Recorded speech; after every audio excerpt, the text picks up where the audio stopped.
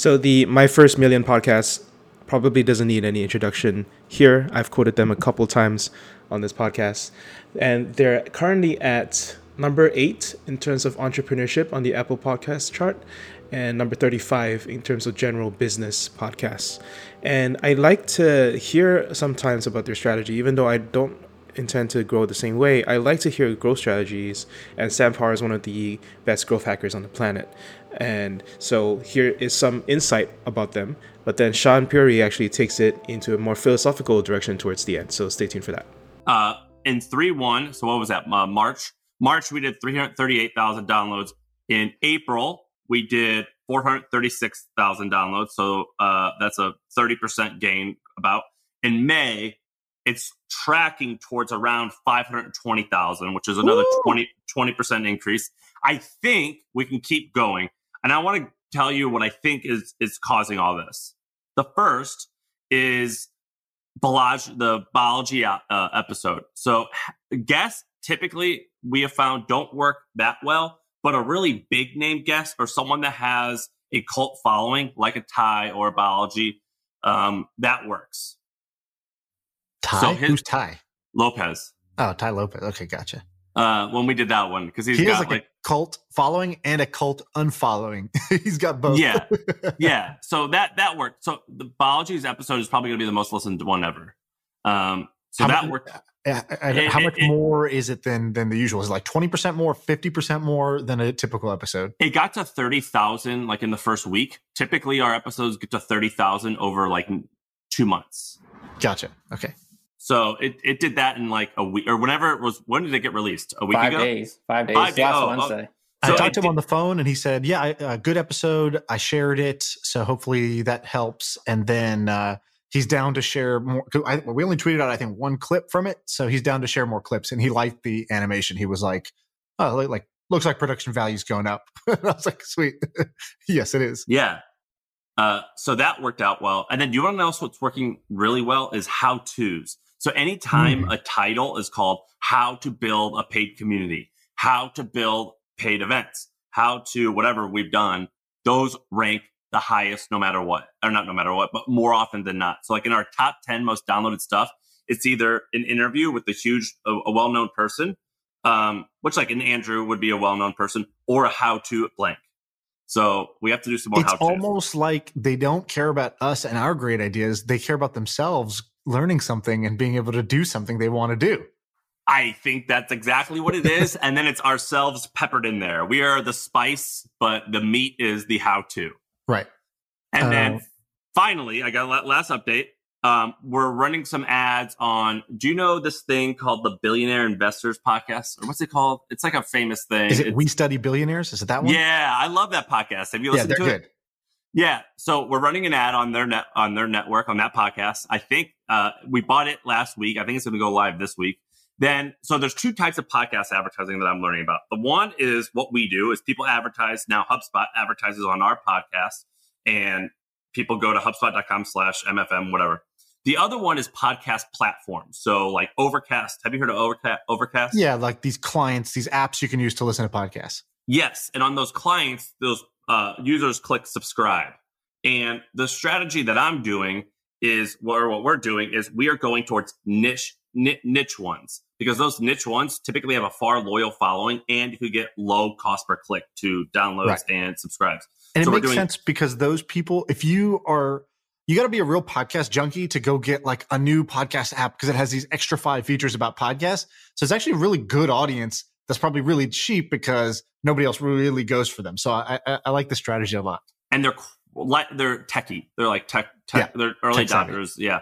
And so we're running ads currently on Castbox. I've never even heard of them, but it looks cool. And then Overcast. And so those are some of the updates. It's going well. Okay. What about the ad on the We Study Billionaires podcast? What is it? Because I'm always like, if I'm listening to a podcast, what's actually going to make me go subscribe? One is a guy comes on or a girl comes on and they're a guest. Like this happened with Elaine.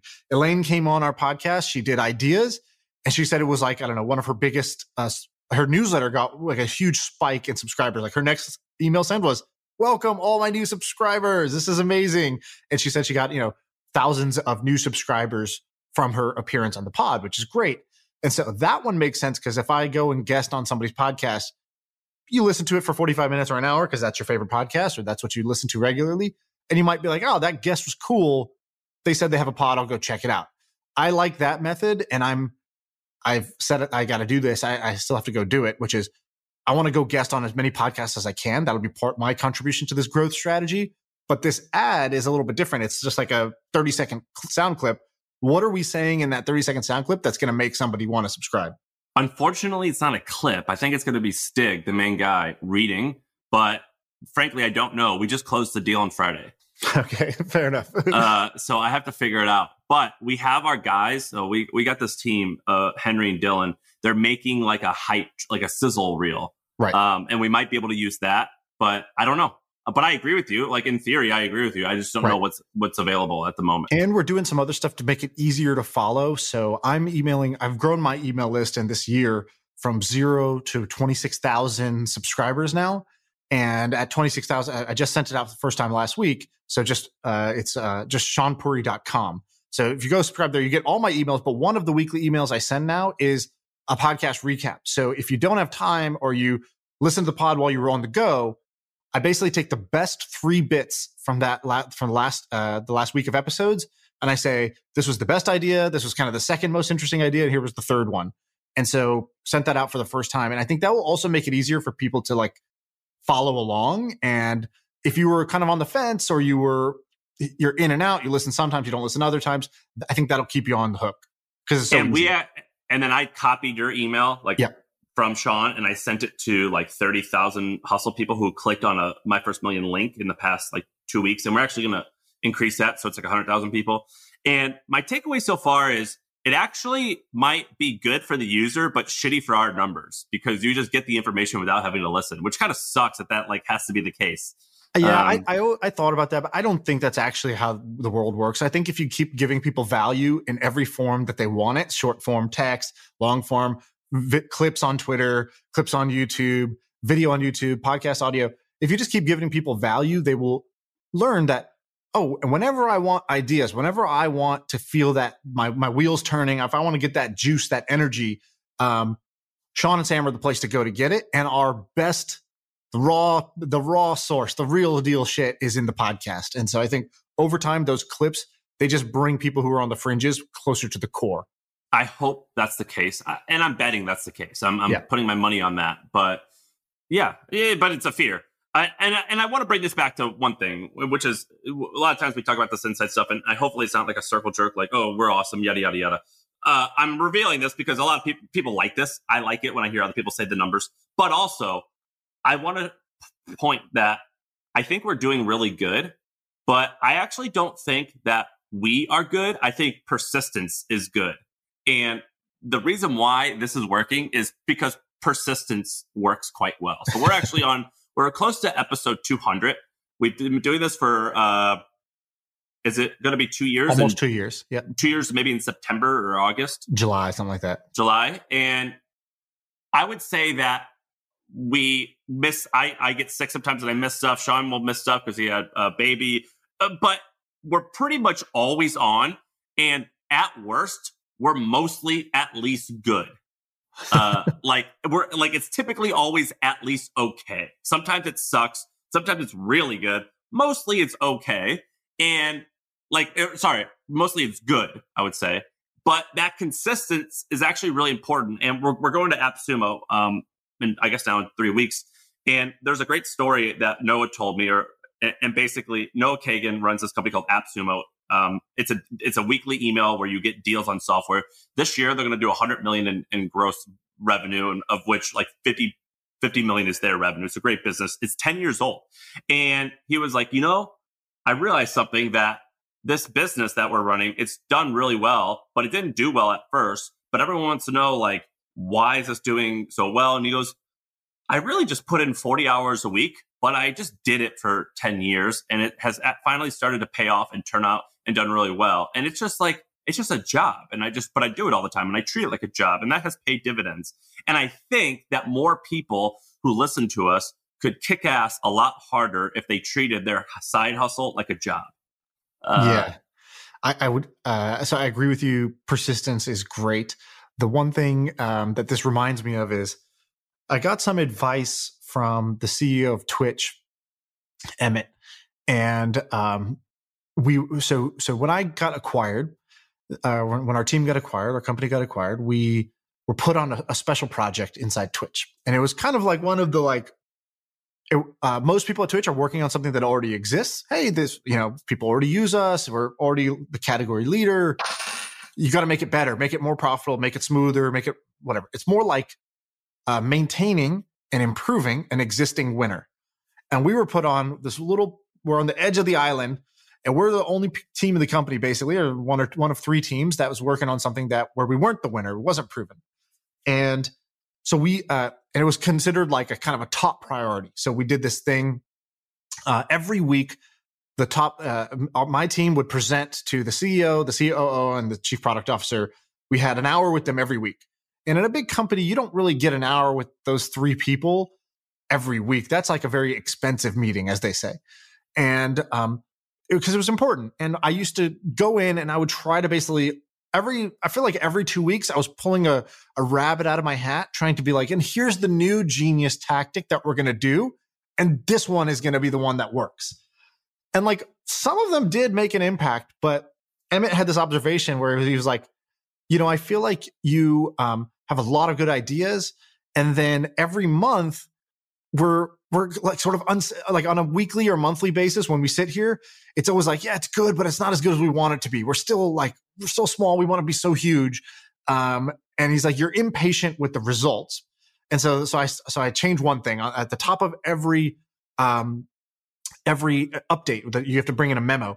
At the top of every memo, I was the only person in the company that was doing this. Everybody else, their memo goes straight into like, here's the weekly update. Here's how it's going. Here's what we're doing next.